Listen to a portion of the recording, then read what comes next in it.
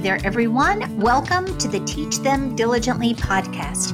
Every week, we bring you simple answers to help your homeschool family thrive. I'm Leslie Nunnery, and I am so glad you're here. This week, I get to chat with Linda LaCour-Hobar. Linda is the author of The Mystery of History and the host of the Mystery of Home Education podcast. Through homeschooling her children and serving as a missionary, she discovered a deep love for world history where the famous and the infamous have left their mark in time. In the year 2000, Linda sensed a clear call to write the mystery of history for her children, grandchildren, and generations to come, that they might know, as Colossians 2:3 tells us, the mystery of God, in whom are hidden all the treasures of wisdom and knowledge. Today, Linda's going to be talking all about the difference between stair-step subjects and living subjects, and I personally learned a whole lot. I'm excited for you to dive into that conversation with us, for I know it'll be a help for you. Before we do that, though, I want to be sure to thank our sponsor for this week's episode, Trail Life USA. Trail Life is where boys and men thrive. With more than 50,000 members in nearly 900 troops across all 50 states, homeschool moms and dads are discovering the power of outdoor adventure and badge-based education to engage boys, nurture faith, and awaken a love for learning. Unshackled from the classroom, boys and dads come to life in an environment where faith and understanding grow naturally. Men love the intentional discipleship time carved out with their sons, as together they plan, work, serve, learn, and experience adventure together. Relationships grow, faith becomes real, leadership is learned, and boys grow to become biblically bold, courageous servant leaders of faith and character. Learn more at traillifeusa.com/TTD. Again, that's traillifeusa.com/TTD. And now, won't you join me in welcoming my sweet friend, Linda LaCour-Hobar, to the Teach Them Diligently podcast. Hey, you guys, welcome back to another episode of the Teach Them Diligently podcast. I am excited to have Linda LaCour-Hobar with me. Linda wrote possibly my favorite curriculum of all, which I've made no bombs about. I love the mystery of history. Our family has gone through it multiple times, listened to the audiobooks on road trips and everything else. We just really enjoy it. So it's always a pleasure to have Linda on. Linda, welcome to the podcast. Thank you, Leslie, and I'm so glad to have a little part of, your life over there, teaching history. We think of you often, I assure you. Even still, the kids are big, and we still talk about things that we've learned in the mystery of history. So it's the gift that keeps on giving. That's true. World history. It just doesn't go away. Mm-hmm. It doesn't.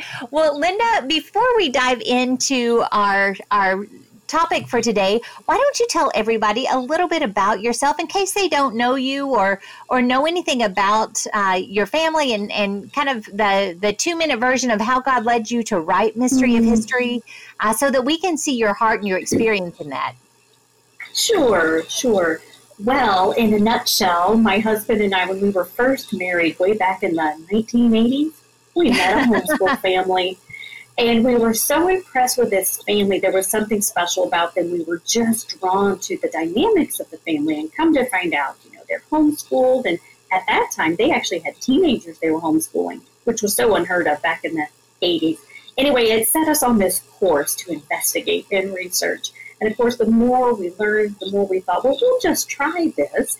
And then 1 year led to 2, led to 10, led to about 17 years of homeschooling. So we have 3 children. They're now adults, married, have children of their own. So we're in the grandparent phase.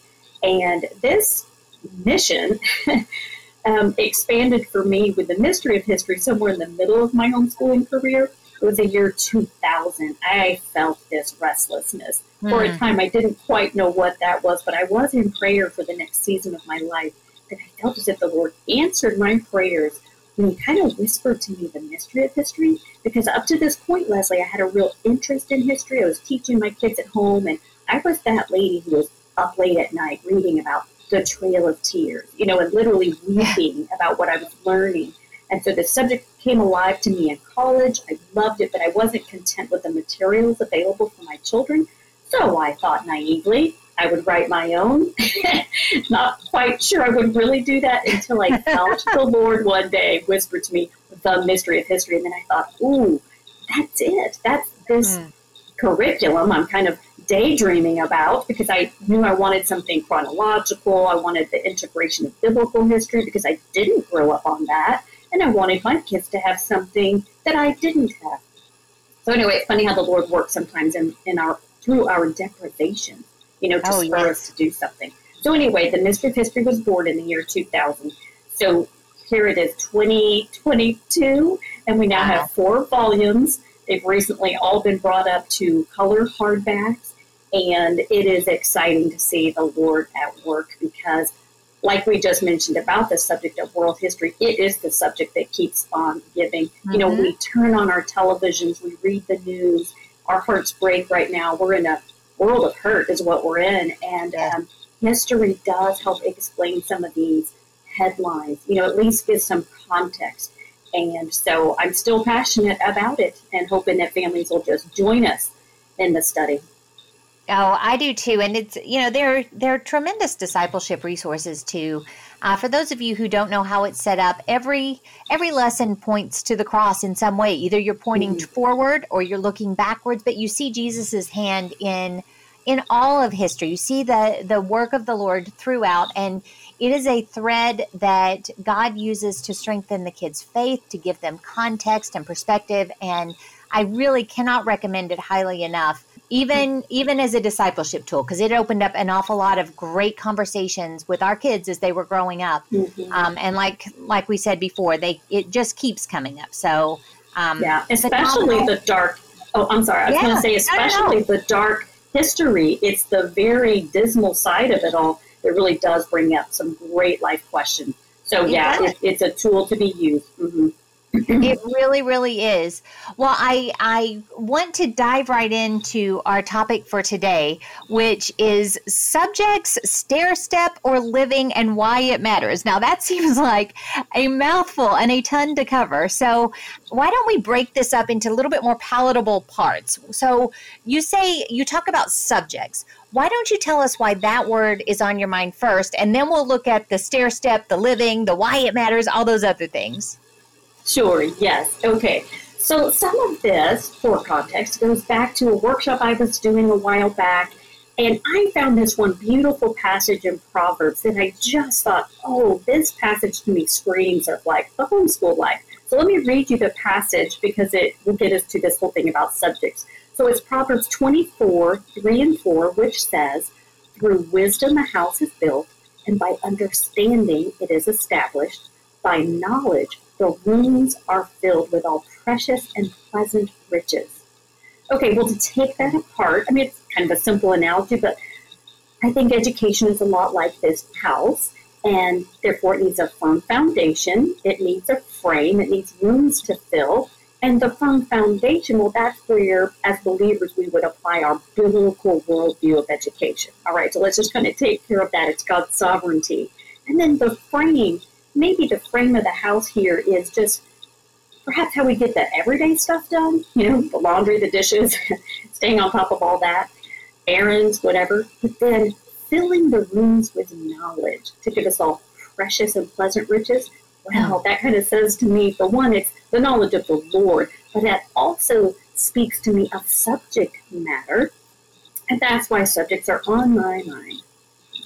Well, that is awesome. And I love the way that you wove that all together. And I don't know that I had ever actually kind of stepped back and looked at that by knowledge the rooms are filled, and thought about the great opportunity that we have as homeschool parents to do that day in and day out. It's really, really awesome.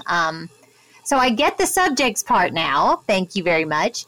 Why don't we move on and talk about the stair step or living? What do you mean by that? Okay. Well, let me kind of share first that I think these are some of my original thoughts that just came out of my own experience to manage my subjects. Now, there may be others who have touched on this, And if so, I'd love to give them, credit where credit's due, but I don't know for sure. But here's my thinking and my experience. It has shown me this, that when we look at the common subjects that most of us are planning to teach our children, there's language arts and math and music, science, history, whatever. And it seems to me they fall into two major categories. I'm sure there's some subcategories, but let's stay with two major. And one category I would nickname the stair-step subjects, and the other category, the living subjects. But here's how they're different. So the stair-step ones, these generally require mastery on at least some level before a student can advance to the next level.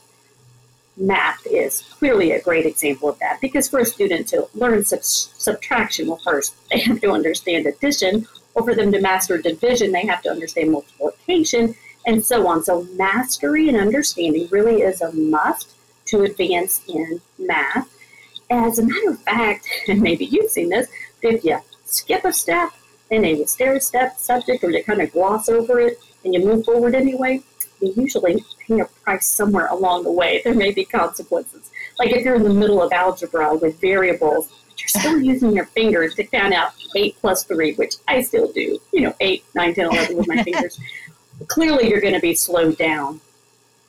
Yeah. Okay. So I totally see how math would be a stair-step subject. And incidentally, I think it's really cool the way that you broke those down. I was making notes about how you differentiated them. But what would be some of the other stair-step subjects that would fall into this, just so we can kind of wrap our heads around it a little bit better? Sure. I think language arts, perhaps foreign languages, would both qualify, because you certainly can't write a paragraph, or at least a good paragraph, if you can't construct a sentence, and you couldn't write a sentence if you really didn't understand that there needs to be a noun and a verb, or a subject, and etc. But let me interject something on language arts, because this subject boggles my mind. Here's why. It's such a sneaky subject, isn't it? Because it's really the conglomeration of several subjects. There's not just language arts. Language arts, some would define as handwriting, grammar, reading comprehension, composition, spelling. So that's 5 subjects right there. Some would add to that public speaking, because really public speaking may be a kind of like an end result of being able to master, language, discourse. Anyway, and I'm not sure that each and every subcategory of language arts is stair-step in nature, but I will say, I think when you put them together in a package deal, you're going to call it a stair-step subject, because it's going to require some mastery to move forward. And then foreign language is very much the same. We've got to start with some basics to build upon. Yeah, absolutely. And it's funny that you should mention the 5 subjects in language arts, because we have struggled so much with this. We do the homeschool family favorites voting and stuff, and it's so hard to quantify, because there are some curriculums that call themselves language arts and they kind of integrate all of those things. But then you can also get each of those things and package your own kind of language arts approach. So it's just funny to me that David and I literally had that conversation probably the end of last week about what do we do with this stuff, because it's all over the place. Vote. Yeah. But I definitely see how you have to have mastery. You have to understand sentence structure before you can construct better sentences as you get older, and more complex paragraphs and this, that, and the other. So I definitely see how the mastery comes in there and builds on itself to get you to be a communicator that's ready to face the world through college and the rest of your life. So totally understand the stair step in both of those. But now let's get on to the living subjects. Tell us more about that. Okay. Well, the other category is what I like to call living subjects, and believe me, these are my favorites. Now, I borrowed the term from the concept of living books. Now, that is not an original thought of mine. I've heard living books has been spun around for some time. And let me stop and define living books, just in case that's new to some of your listeners. So this is in my own words how I would define living books. There's more than one way, but I would say those are the books, new or old, that are alive with meaning, particularly because, number one, they're commonly written by a single author rather than a committee, so they're more personable. Number two, they're they commonly draw upon stories, some type of story format. Number 3, they often have a moral tone or moral message, some application to it. And number 4, they're often memorable because of the characters involved, be that they're real or imagined characters. So there's good character development.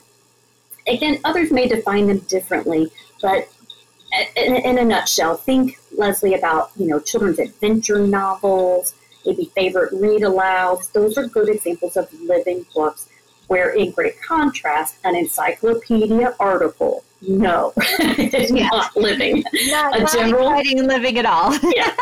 A general textbook would represent the very opposite. So here's a question for you. I'm going to put you on the spot, but in all of your experience teaching, because you have for so many years, I'm sure you're sitting there thinking about some living books that maybe have meant a lot to your family. So what comes to your mind? Oh, my goodness. We did read aloud a lot. And honestly, the first one that comes to mind is a little bit more obscure, but it's Teddy's Button that Lamplighter puts out. It is a beautiful book. It's a beautiful story.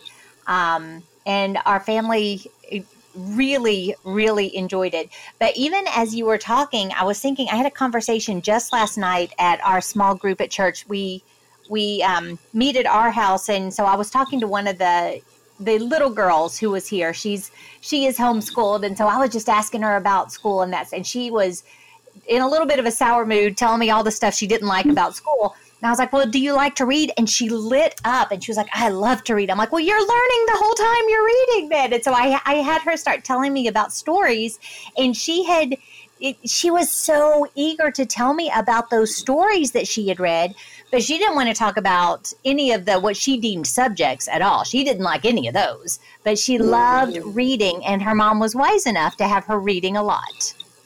There you go. She was a true follower of the living book. That's sweet. Right. Yeah.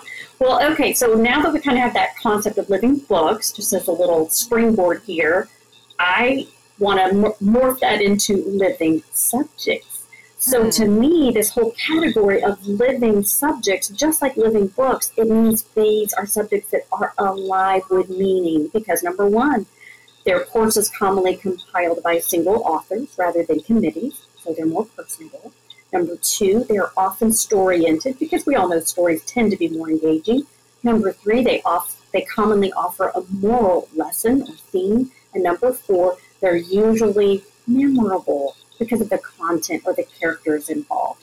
So a few examples of living subjects, earth science, I think, can fall into that. The mystery of history, which of course I'm biased toward, but it is very much a living book. The Bible itself, then maybe a host of electives like cooking, zoology, astronomy. Those could be living subjects, or at least that's one way to look at them. Yeah. Do you think that the living subjects would tend to be the ones that as a homeschool family, you'd be more likely to do together? Because as you're talking, I'm thinking, okay, generally when the kids were younger, we did a lot of subjects together, but those ones that you would call stair-step subjects, the math, the language arts, was generally done on level with wherever that child was at the time. Whereas history, we always did together. Science, we did together. All of these other things, even literature, to a certain degree, we did together because we would read aloud and have conversations about them. So do you find that those living subjects tend to be the ones that you're able to put together? Yes, absolutely, but we're jumping ahead because I have another nickname for that. No, that's okay. I will come back to that because I have another nickname. But okay. Let me just clarify again that since I said stair-step subjects like math require mastery, we'll think about living subjects do not require mastery. And history is a great example of that because a student who is not required, for example, to master ancient times before they could dive into medieval. Like you could pick up medieval times at any time. It might be helpful, but not required. Here's a case in point. I have a story for you. So I know this young man who, when he was 16 years old, he decided he was going to be an absolute specialist on the Vikings, right? He is now a 20-year-old who has made himself an expert on the subject. He has a real high volume podcast on it. He gets invitations from around the world to now speak on Vikings. And I'm telling you, he made himself an expert because he chose to go deep on a living subject. Wow. And again, he didn't have to be a specialist necessarily on the Renaissance to nail these Vikings, or a specialist on Roman times to nail the Vikings. He got the Vikings. So anyway, that's just sort of an example. Yeah, that's fascinating. Yeah. Good for him. That's awesome. Yeah. Now, jumping back to what you just asked me about, well, does this mean these are the subjects you can teach all together? Yes. It just shows the great minds. We're tracking right together. That's here, right. Linda. That's right. So when I'm talking to homeschool moms and dads, I love to give these another nickname and say, these are the sofa subjects, because I want them to have this vision where they could literally sit as an entire family on the sofa. Of course, some families are too big for that. Maybe they're on the floor too. But they're sitting with an open book in hand. Here's an example. Let's take the Trojan War. You know, a 4-year-old could absolutely fall in love with the story of the Trojan War because, of course, I mean, the Greeks, they jump into this wooden horse in the middle of the night. It's a great story. And you could be age 4, age 34, you could be 104, and all truly enjoy that story and take it as deep as you want without necessarily having, like, prior understanding of the Greeks. It'd be nice, but you don't have to, you know, so you can just take it for what it is. So, yes, they're sofa subjects, which is one of the survival tips of homeschooling, is streamline them where you can. But there is another nickname I like to share. Let's say if I'm talking to children instead of adults, I like to call the living subjects the spiderweb subjects, just because it's a bit more fun of a visual. But it portrays the fact that there's endless spin-offs, right, to some subjects. I mean, like a spider web, they could just go any direction they want. And we hope that they do get this enthusiasm, you know, to be like Spider-Man and just whatever. But like cooking might be an example, because the culinary arts could take you all over the world, say, by studying maybe the culture or nutritional value or style or flavor. Like there's endless varieties of ways to study food. So living subjects tend to be these spider web subjects, and I don't know, just kind of fun. Oh, absolutely. I love that term. And the other part of that is I have found with my kids that with those living subjects, with those spider web subjects, those are generally the ones that we end up walking away and Googling something, or, you know, pulling on these threads that we just want to know more about. So even in that, because I always say we're pulling on threads, well, they must be spiderweb threads, I guess, because I like that. You definitely go deeper in those, because you're able, I think not only do you pique their interest because it's very interesting living information, but also I think that because you tend to do them as a group, you know, that sofa time, like you noted, the conversation then makes them go deeper because they're thinking about what other people are saying and bringing up and stuff like that. So definitely going deeper in those subjects is easy. It's natural, and that makes it really cool. Oh, yeah. They're the subjects you just want to study more. Exactly. Versus there's a blank to fill on a page. Yeah. You know, like, what is the most venomous spider anyway? You know, Google. Exactly. And then they know it, and they can, you know, use that knowledge in a myriad of situations as they grow up, because I've seen that happen.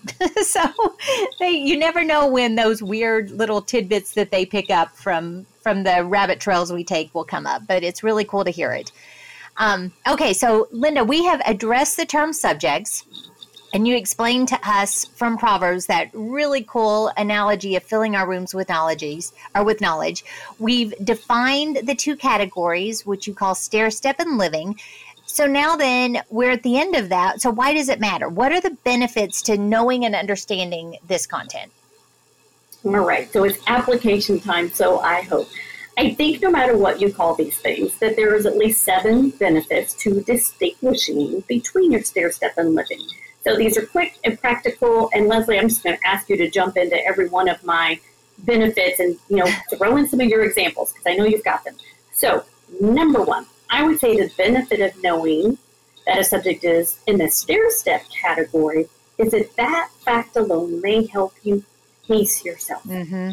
For example, let's say you do have a student who is stuck on maybe some subtraction problem. Well, then slow down. They don't have some basic facts memorized, and they'll need them to advance. So just stop, slow down.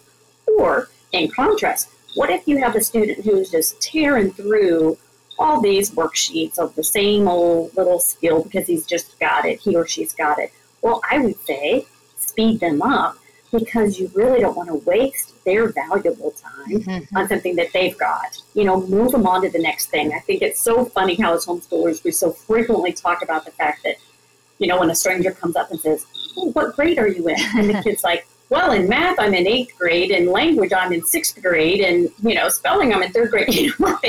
We can't be put into boxes of grade levels because we have the freedom to pace ourselves. So that's one advantage. Do you want to comment on that? Yeah, actually I do, because one of the things, again, it always amazes me, as now I've got the benefit of hindsight, so I can look back and see, the way that the Lord directed, the little ideas that he gave me that I didn't even realize, what I was doing per se. But one of the things that I incorporated early on was, if I saw a child struggling, specifically in math, since you brought that up, we would stop for a week or a few days or whatever and have math camp. And I made up all these weird and wonderful games, but what we were really doing is just reinforcing those math facts in a way that didn't feel remedial. It felt fun. Right. But I knew that if we didn't shore up that foundation, that moving forward, they were going to not be on solid footing. So, so even as you were talking, yeah, I was just thinking, Lord, that was such a blessing. I didn't understand really the mastery. I wasn't thinking about the big picture at the time, because I didn't have the big picture at the time. I just knew that my intuition was telling me we need to do something, and I decided I wanted to do it fun. So yeah, I think that's really, really cool.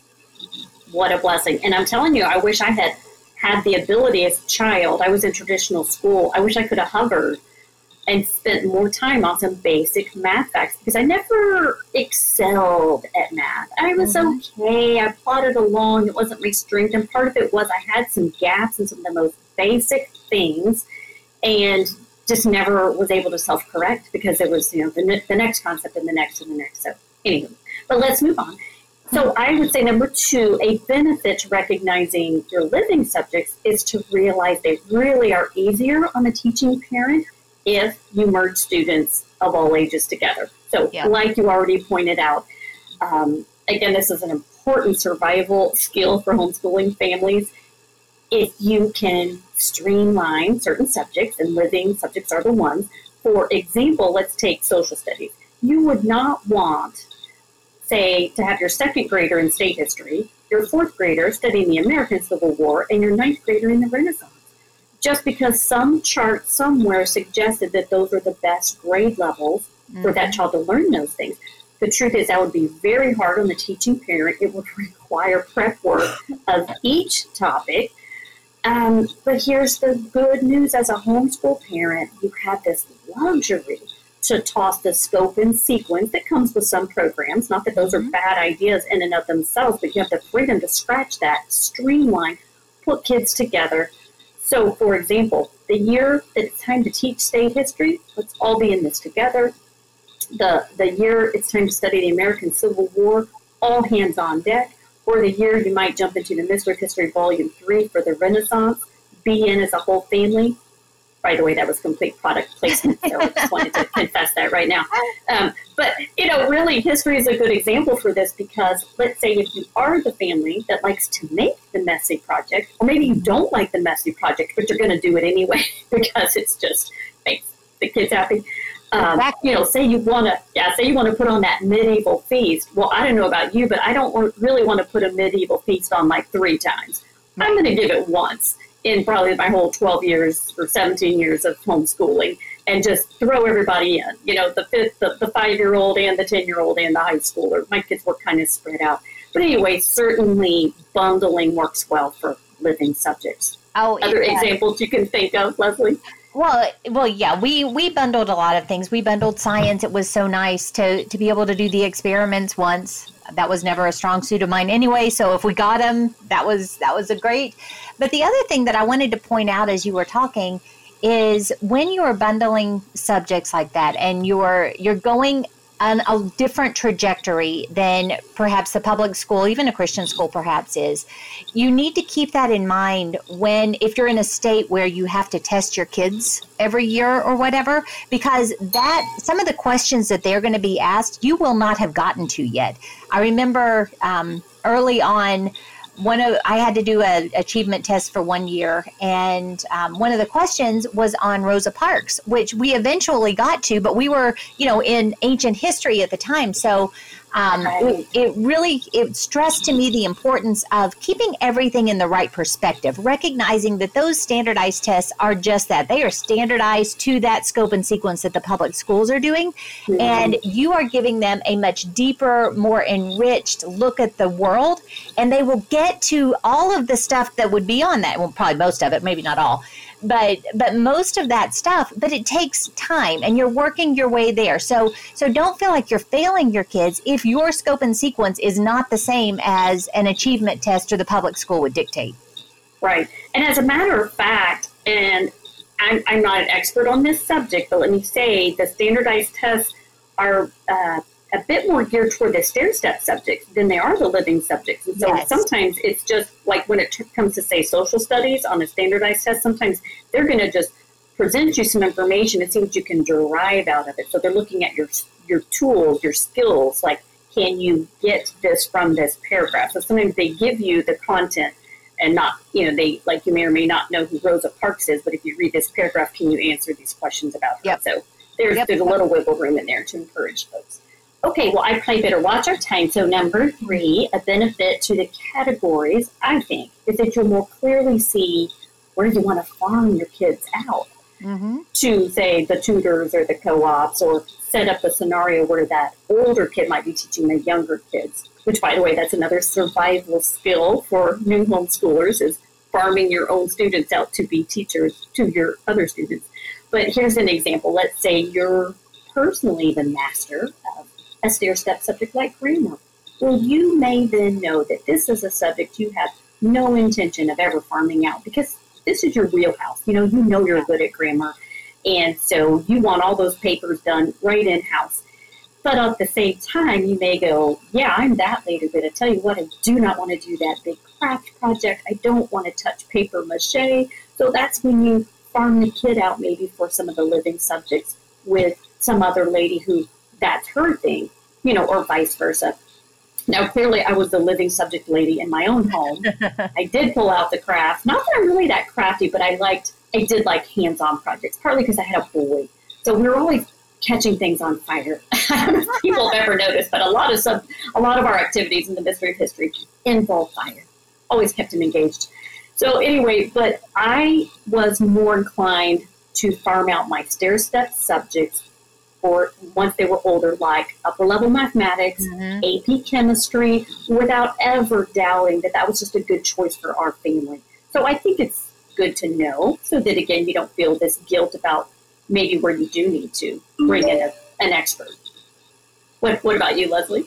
Examples? We actually did the very same thing. We did most of those living subjects at home, and I have very happily utilized a co-op for math, for sciences, for foreign language, which was another one that, I just didn't feel like I was adept enough to really teach them well. Whereas I did language arts at home because that was something that I did feel confident in teaching. So, yeah, I think it's very important to understand where you're just not going to be the best for them. And sometimes they outgrow you a little bit in some of those upper level stair-step subjects. Yes. Oh, yes. They definitely outgrew me. There's no doubt in a few of those. All right. Well, number 4, I think knowledge of the categories could give you some insight into your students' learning styles. Like, do your kids light up for the stair-step subjects? Well, then they may be concrete sequential learners. That's just sort of one definition of the person that's kind of just real straightforward. You know what I'm saying? This is a person that can check boxes. On the other hand, do you have that child that really lights up for the living subjects? Because if so, they may be abstract, random, let's just call them free spirits. And then it helps you even think about yourself. what do you get most excited about? And the good news is it's okay if you and your students have different levels of enthusiasm. I'd say just roll with that. Obviously looking at the strengths, one, not that we're pointing out the negatives. We can't judge others' interests, as a badge of honor. And by the way, if you're the living subjects guru, just wanted to point this out. You're probably the lady that's also a little bit behind on lesson plans and stuff like that. If you even have them, you lean toward unschooling anyway. That's perfectly fine. I've got other workshops on how to help that free-spirited teaching parent because I am one. That's my Mary Martha talk. I don't know if we've done that together yet. Yeah, I know. But yeah, you couldn't be more correct on that. It's that inclination definitely flows over into the lesson planning and the let it go with the flow. And we would literally dive into some of those living subjects, and we'd do so many lessons in a row because we were so interested and we just wanted to stay right there with it. So you do have to guard yourself, I think, when you are the free spirit one, to not get so deep into the things that you love that you forget the stuff that you also need to be doing. Right.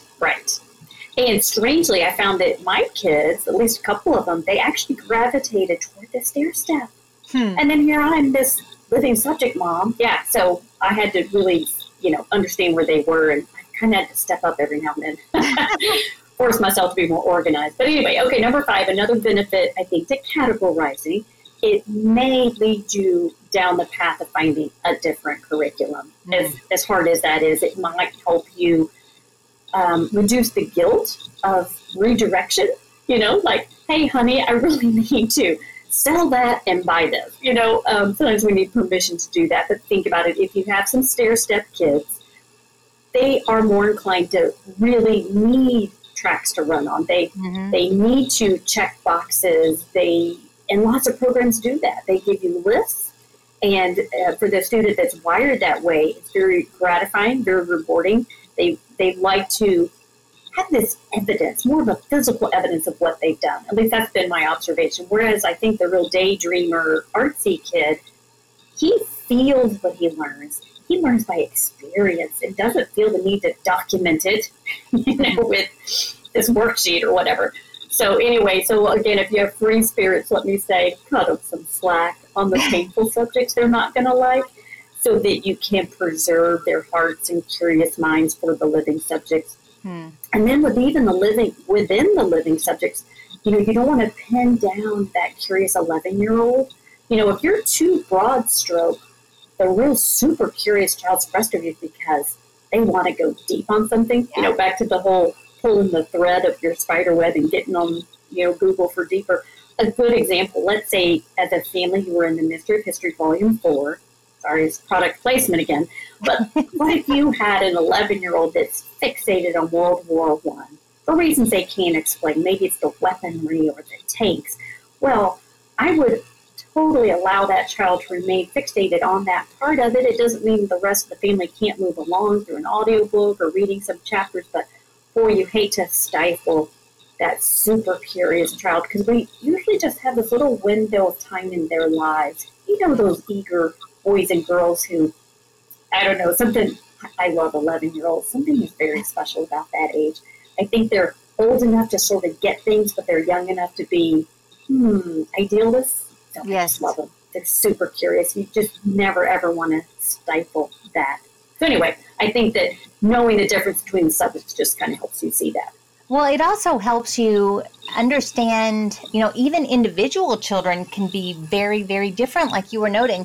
Through the years, there have been many times when I have had different curriculums for each child for those stair-step subjects. I've joked around. I had 4 different math curriculums one year for my 4 different kids, because I've done that. Yeah, but it takes a little while before you recognize what's going to fit for which one. And I as you were mentioning 11, it was around 11 where I started getting a little bit more insight into, kind of what style, as far as like choosing those specific curriculums just for them. I saw a little bit more into what made them tick and what really was helpful for them around that age. Because the little ones, their stuff is relatively easy, and it's easy enough to get through it and to kind of modify those curriculums no matter what. Right. It's kind of like as long as it's fun when they're little, it works. Yeah. And you're focusing so much on just the repetition of the facts. As they're getting older and they're really putting those things into use, that's when you really start to see, hey, this one really functions better with this type of an approach, whereas my dreamer did this story problem approach and was great at it because he just, then it was practical and he could really see it in action and he could do the math that way. So it was just a lot of different things that you see about your children as you're growing up with them.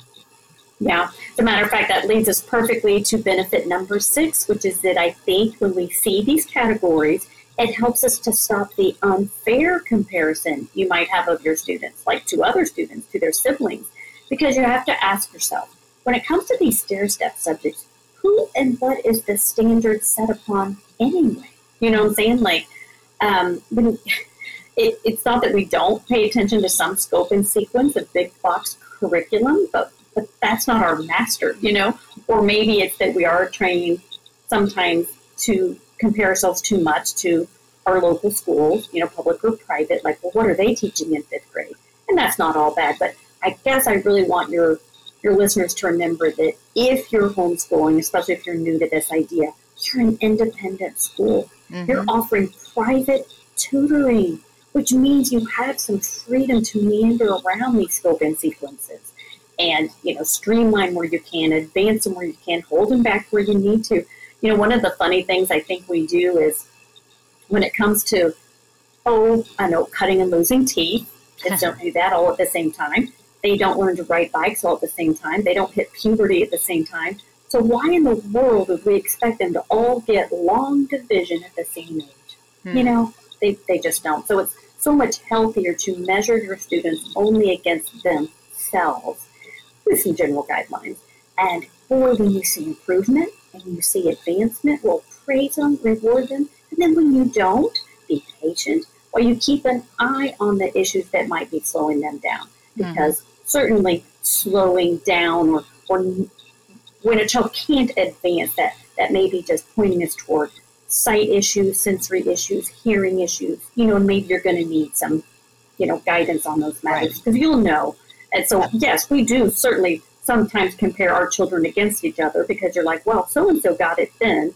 But anyway, I think you got my gist there. Well, yeah, and it's such a benefit for us as homeschool parents because not only is it a great reminder not to compare them with one another, but the other side of that is those kids that were they in a traditional brick and mortar school where they didn't have any flexibility, they would probably feel like they were really dumb, they were really behind, that they, couldn't do whatever. Whereas we have the opportunity to not only set them up for success, but encourage them every step of the way. And that is something that's a real privilege as a homeschool parent. Mm-hmm. Yeah. Well, let me hit our last benefit because I told you I had 7. So let's head down our final stretch. I think seeing the subjects as stair-step or living might help parents adjust their unrealistic expectations. So let me just use myself as an example. Oh, Leslie, if you knew me as a child, if you knew me in my younger years, believe me, no one would have predicted that I would ever even care about the living subject of world history. I mean, trust me, I was too immature, I was self-absorbed, I showed no promise, not through grammar school, not through junior high, not through high school. I just didn't. I didn't have strong writing skills. I to be honest, history bored me because all I had were those boring textbooks written by committees. But my deep interest grew as a result of the work of the Lord. For one, I got saved when I was 17. So for one, my spiritual mind was opened to there being, more to the story. But then also in college, I finally sat under some professors that told stories about historical figures. And I was like, wait, what? This is history? So I fell in love with a subject. And I guess I just want to say, don't be too hard on the students you have who are unenthused right now about all their subjects, right? A category or two, maybe they're not there, but interest can grow with time. I was actually 40 years old before I started writing The Mystery of History. So I guess technically I'm a late bloomer. Anyway, I had to throw that out there in defense of all the free-spirited children who aren't showing promise. God, I'm so slack and pray for them. Exactly. Well, and sometimes I found out later, didn't even know was happening. The student that I would have said was the least interested in any scholastic learning whatsoever, now that he's, quite grown, I found that he was reading every night in his room. He was poring over stuff. He wasn't as interested in the stuff that was expected of him, which, that's a whole different thing. But it wasn't that he wasn't interested in learning. He was very interested in learning what he was interested in learning. So he was teaching himself all of this stuff, and I had no idea. He's still a ridiculously avid reader who is continuing to learn so much. He just didn't see the need in some of the stuff right. That before him. Sure. But it is cool to note that they can be learning even in ways that you don't see, but you're going to see the effects of that in their conversation, in the stuff that they have understanding of, that you're like, wow, where did that come from? So there's a lot of signs, but you may find that some of those free spirits that don't see the need in the stuff you're putting in front of them may be learning a lot in other ways that you're not even aware of. Right. Oh, the beauty of being self-taught. At the end, that's what we want is to develop lifetime learners, who are just always interested in learning. Yeah. It's a lifelong skill. Exactly. Amen and amen. Yeah. Amen. Well, listen, I wanted to end today on giving a little challenge to our listeners. I have a hands-on assignment. Okay. So I get to play teacher here, but no, in all seriousness, here's what I think would be helpful is I would encourage you to pull your materials off the shelf. Now, if there's too many of them, maybe you just work by Post-its. But I want you to start making 2 piles. Make a pile out of what you would say, now that I think about it, that's clearly a stair-step subject. And then make a pile of your living subjects. And if it's an unknown, just drop it in the middle. And again, if your piles are too big, just stick Post-its on your different curriculum. But what I'd love you to do with these piles is first and foremost, pray over them. Thank God that by knowledge, which is what these books represent, that you can fill the rooms of your homeschool with these pleasant and precious riches. I mean, we are so well resourced here. Mm-hmm. I mean, oh my goodness, it's amazing.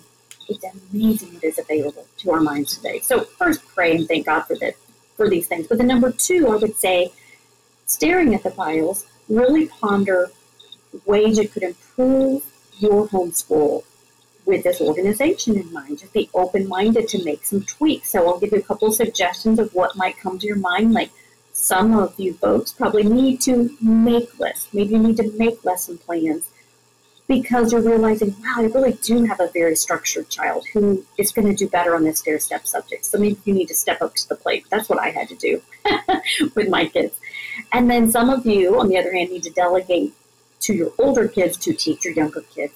Or you need to farm out subjects that you're just like, the truth is I really do struggle with that.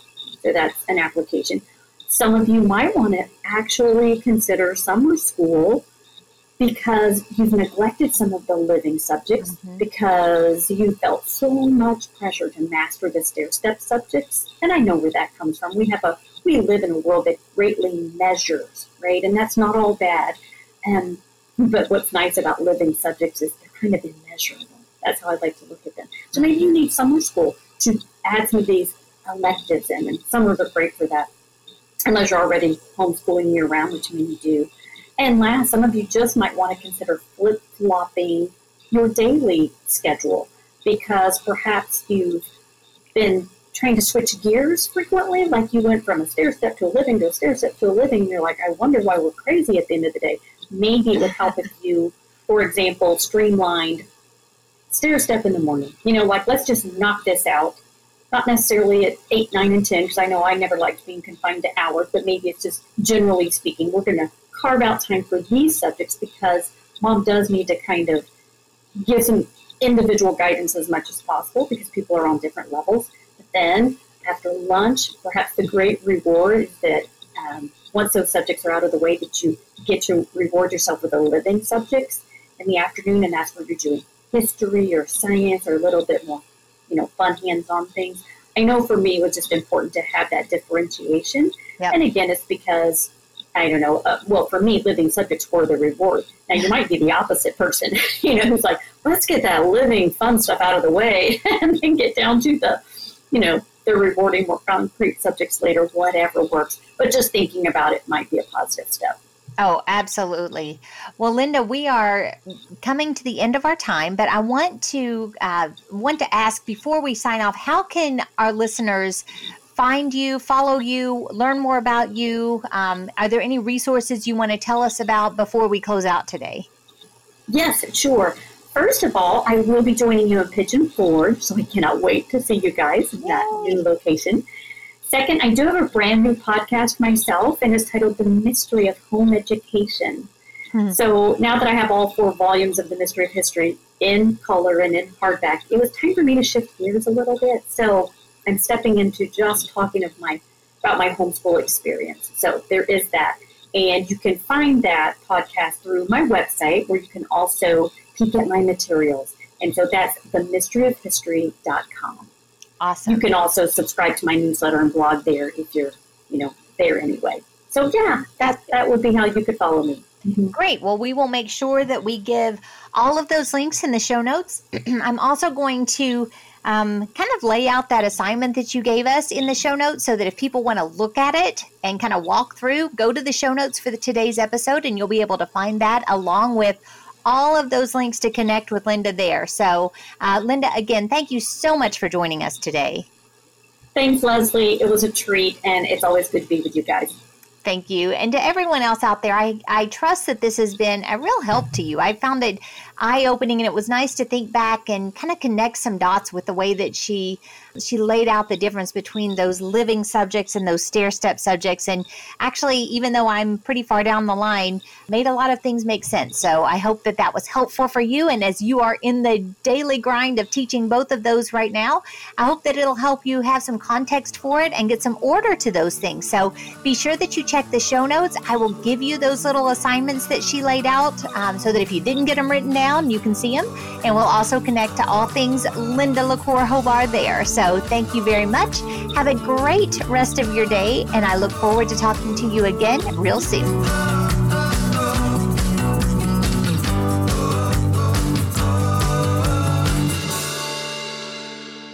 Thank you for joining us today. We believe that every family is called to teach them diligently, so we're here to help. We would love to get to know you this year at one of our 4 live Teach Them Diligently events, and then throughout the year when you become part of the Teach Them Diligently 365 community. Check out the notes from today's show for more details about what we discussed today, as well as all of these other resources that Teach Them Diligently has to offer.